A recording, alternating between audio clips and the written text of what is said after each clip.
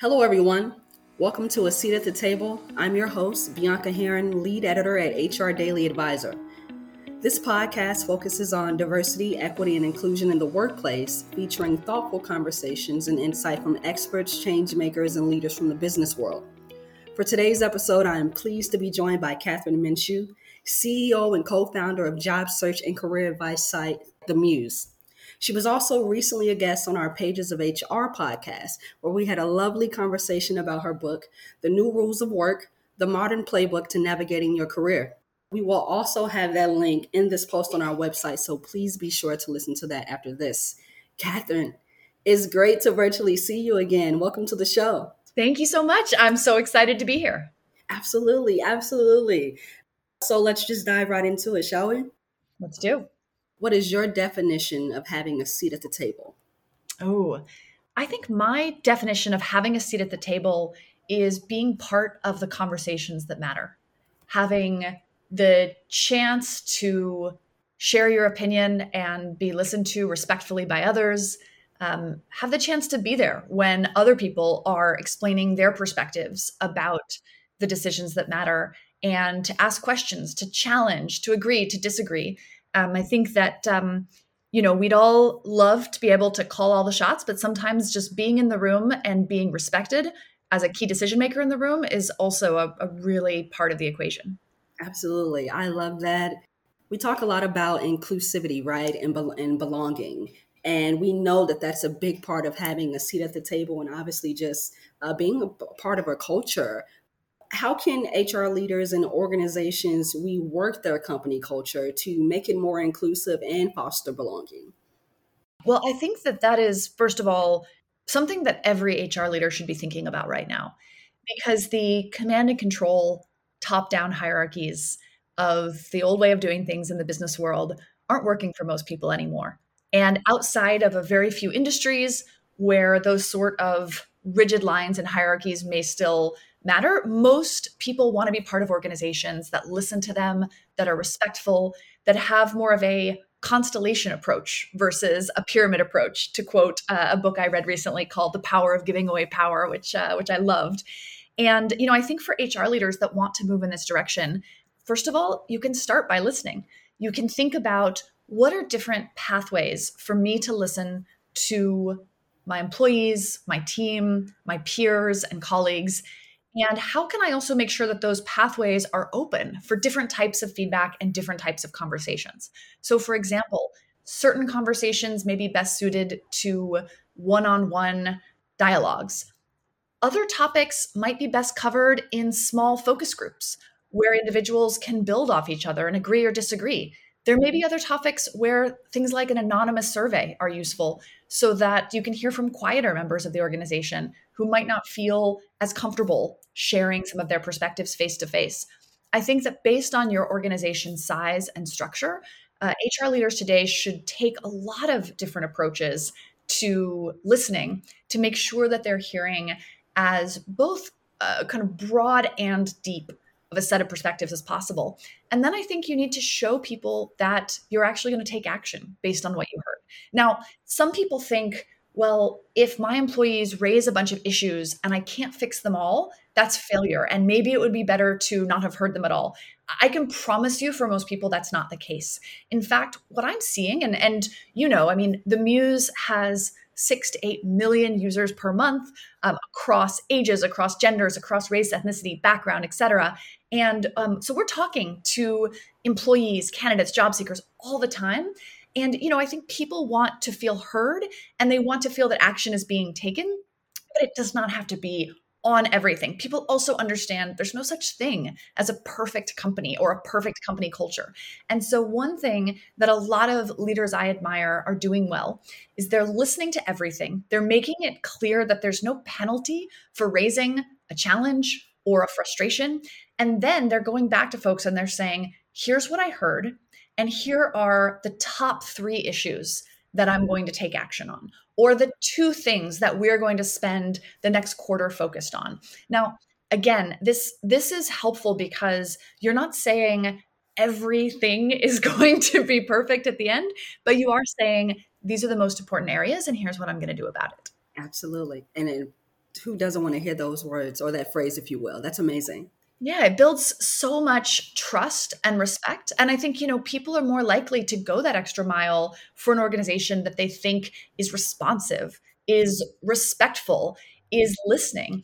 People are willing to work on problems together when they feel like others in the room also frankly, acknowledge the problem and want to work on it too. So it's not about this idea that, if you open the Pandora's box of employee challenges, questions, concerns, etc., that you have to address every single thing. But just think about it in any relationship. If someone has a challenge or a problem, you want to listen, you want to really understand, and then you want to think about, where can I do things differently? Where can I be better?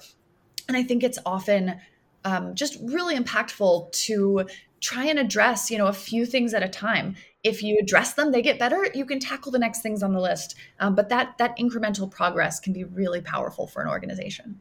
Absolutely. Beautifully said, Catherine. And also it's not just about, like you just said, they feel heard, but I'd argue that they also feel seen as well, which of course is having a seat at the table because they've said something, right? To which you acknowledge you've heard. Now you're taking action and you're addressing. There's that trust that you were talking about. That's amazing. Yeah. And I think the same principles are really helpful for how you attract people to your organization as well. A lot of the work that the Muse does is in recruiting. It's helping to connect people to the jobs, companies, and career paths that align with their values, their needs, their priorities. And again, one of the things we see is, top candidates have a lot of options today, and they're asking companies, what are the best and worst things about working here? What is your culture like? What's the employee experience? And I can tell you that the really thoughtful ones don't just want to hear everything's amazing, we're so innovative, we're the best. They want to hear that you have an understanding of the reality, which includes some pros and cons. And they often want to hear that you're really thoughtfully addressing or working on things. And so, again, I think it can be so powerful in your employer branding and recruitment marketing materials, as well as in interviews and offer conversations with candidates to, really be transparent about some of these elements and to empower your recruiters and your hiring managers to be transparent as well. Absolutely. Absolutely. I love that. But you mentioned not too long ago that, of course, I'll just say simply, it's an employee's market. We know that COVID has forced a lot of changes, including a revamp of culture and the way we work, as well as how we work and when. How are these changes for you, what you're saying, being so close to this pool? How are these changes impacting the workforce? Well, I think COVID made a lot of people realize that life is short. And so the pandemic has heightened many individuals' sense of what matters to them most. And, people always come to me looking for a silver bullet. They're like, Catherine, what does the Muse say is the one thing I need to do to attract great talent, or the one change I need to make to keep my employees? But the reality is that is too simplistic for most people, because people are different. They want different things. They care about different things. And so the workplace is becoming more personalized. We see this in remote work, where some people want to go back into an office, some people want to be fully remote or distributed, and many people want to be hybrid. But within hybrid, of course, there are a tremendous amount of preferences. Some people want to work Mondays, some people want to leave early on Wednesdays. Other people can't imagine being in an office on Friday. There's all sorts of variety, which is where I think listening and being responsive to your employees come in, so you can try and craft policies that work for a lot of people.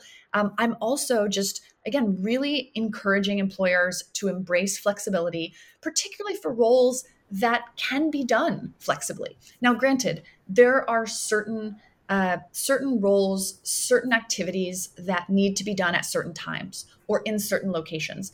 And I think that, that as an HR leader, as an employer, really just being clear on which things need to be done when and which things can be more flexible.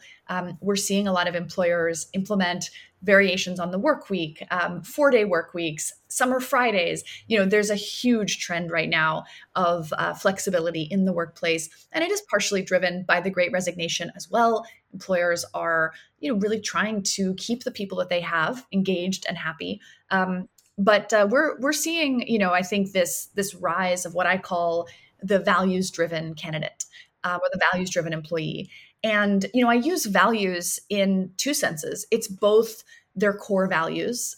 Is it freedom, creativity, working for a company with a bigger purpose, et cetera. But it's also in a kind of much simpler sense, what do they value? And are you, as an employer, supporting them in building a life that's aligned with their values? Or are you thwarting that? And I think we'll find that many employers that used to be able to just, trade a paycheck for loyalty will find that that's just not enough anymore for most people. That's so true. So true. And on that vein of keeping employees happy and engaged, what do you think it's going to take in this climate to cultivate an engaged and productive workforce, excuse me? Yeah. Well, I think that, first you've got to listen to your people to know what they want. I think we're seeing that companies are leaning into increasing their benefits packages. And again, it's not necessarily about looking at your competitor and just copying what they offer, but really listening to your workforce and understanding the benefits that are most meaningful and valuable to them. I think we're seeing, again, a lot of employers lean in to flexibility. I think employers are just getting really smart as well about learning from people who are leaving through more detailed exit interviews, and then recruiting boomerang employees to come back in many cases. We're seeing the rise of the boomerang employee, which I don't think is surprising, right? Because we all as humans have a tendency to think the grass is greener on the other side.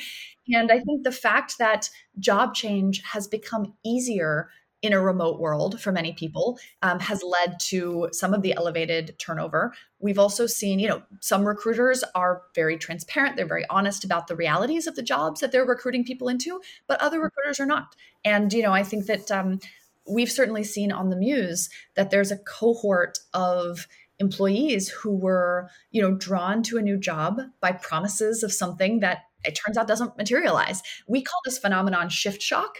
Sort of that, I don't know if I'm allowed to curse on this podcast, but what?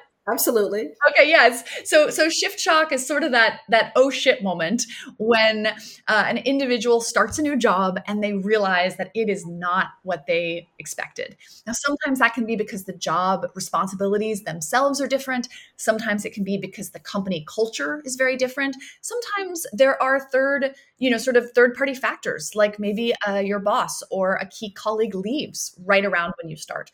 But regardless, this phenomenon, the shift shock, is very widespread. We've seen that 72% of the workforce has experienced it at some point or other. And we believe that it's on the rise in a digital world because it is harder to get a true sense of company culture through Zoom. Even though I used to joke about how employers would bring candidates into their office pre-COVID and say, look, we have a ping pong table. This is our culture. Obviously, a ping pong table is not culture. I think we all know that. But the fact is that you can get a bit more of a sense of a company's culture and work experience and employee experience by just physically being in the office than you can in a one-on-one Zoom with most people. And so I think the thoughtful companies are really getting specific about how they work and what sorts of, behaviors are celebrated and what is, the types of communication and interactions and expectations that employees, should follow. Great companies are getting specific about that and they're communicating it proactively in the interview. They're not waiting for someone to ask questions. I think, unfortunately, a lot of employers have not done the work to articulate how work gets done, what their culture is like. And so they just interview someone for skills, bring them on board, and kind of hope it all works out. And, unfortunately, this is also, or actually, I would say fortunately, we're also seeing that people are not staying in jobs that they don't love. I don't know about you, but when I first entered the workforce, which is, 14, 15 years ago now, I remember very explicitly being told at my first job, once you start a job, you must stay for 2 years. If not, it's a black mark on your resume. You will never be hired again. That's at least, the sense that I got. And a lot of people today, especially young people, but I'm seeing it at all ages, all kind of generations, people are saying, no, thank you. If I start a job and it is not the right fit, I'm going to leave. And that means that I think a lot of employers who have spent time and money recruiting people in the last 6 to 12 months, but that haven't done a good job of communicating their culture, their work environment, what the employee can expect. I think a lot of those employers are going to see those people walk out the door, and it's going to be really, really painful. Absolutely. And it will continue to be really, really painful as we've seen it with millions of people in droves and 72%, like you just mentioned, who are leaving as well. And of course, the phenomenon I'm sure you've heard about, which we're now reporting a lot about with ghosting, employees ghosting companies as well. So it's something. Yeah, it is. And, that one's such an interesting one for me because on one hand, I really don't think that it's respectful for an employee to ghost. And I think as, HR professionals and leaders, we should acknowledge that companies have been ghosting candidates for a very long time. Very long time. Yes, it is so common for a job seeker to apply to a job and never hear back, to get through a few rounds of interviews and then just never hear from the company again. That is also disrespectful. And so, I strongly stand against ghosting of any kind. I think that transparent, direct communication is typically the way to go in relationships, in business, in life. And so I hope that we can kind of all collectively agree to ask more of both sides, to ask candidates to let an employer know if they're not going to move forward, if they're not going to take the job. But I think that also means that companies need to commit to communicating with candidates a little bit better than they often have in the past. Absolutely. Absolutely. I love that. Couldn't have said it better. You talked a lot about culture here. And of course, that plays a big role here in people being happy. Like you said, people knowing what the job entails. But also you're at home in front of a computer, you're on Zoom, so you can't truly get a sense of culture. Where do you see corporate culture headed? I think that corporate cultures are as distinct as the personalities of individuals. So I don't know that there's going to be a single archetype that dominates. I do think that corporate cultures are very, very much focused right now on supporting employees in and out of the workplace. So looking at caregiving responsibilities, which were really brought to the forefront of a lot of people's consciousness in the pandemic in 2020. I think corporate cultures obviously are focused on getting much more diverse, which often means moving away from interviewing based on, I could get a beer with that person, and more towards really articulating and writing out, here are the attributes that we're looking for in team members, and assessing whether people, have those attributes. I'm trying to think of what else. This is a tough question for me because I really think, we will see some corporate cultures that are very aggressive, fast moving, call people out, hyper direct conversation. Like, let's just disagree loudly and, come to thing. And that is going to be an acceptable and in fact desirable path for some people. And if they have the right information, candidates that want that will gravitate towards cultures that provide that. You will see other cultures that are, calmer. Perhaps they prioritize stability. They want everyone to have a chance to contribute and to collaborate. But perhaps there's a little bit less conflict. Sometimes, people might soften their words to kind of not hurt or offend colleagues. That is also a potential, a very valid kind of type of group organization. And those are two examples. I'm sure if we wanted to spend more time, we could think of 15 more just on that spectrum. And then how many spectrums are there? So I think that it's going to be less about corporate culture moving towards, a singular mean, and more about technologies and tools that allow companies to decide who they want to be, support their employees in whatever version, again, whether that's kind of tons of out in the open direct communication and no fear of conflict, or something that might look the opposite, et cetera. And then I think, again, you've got to communicate that externally, because people are much more willing and able to deal with challenges that they opted into ahead of time. And make no mistake, every workplace, every culture has challenges. There are upsides and downsides to most attributes of group personality, human personality. So I think that what we're going to see is more personalization. Obviously, I am a bit biased in this because part of what the Muse is trying to do is to help people search for jobs that align with their preferences. And by the way, that can start with something as simple as, someone on the Muse doing a job search for a company with paternity leave or tuition reimbursement or fertility benefits. But I hope in the future that it can get much, much more kind of nuanced and really help people find the sort of team environment that they're looking for. Absolutely. Beautifully said, Catherine. I was about to ask you, because I know initially you said this was a bit of a tough question to answer. I'm too excited. But I was going to repurpose the question to say, where would you personally like to see corporate culture headed? Ooh, yeah. I certainly want to see corporate culture offer more flexibility, less ego, more listening.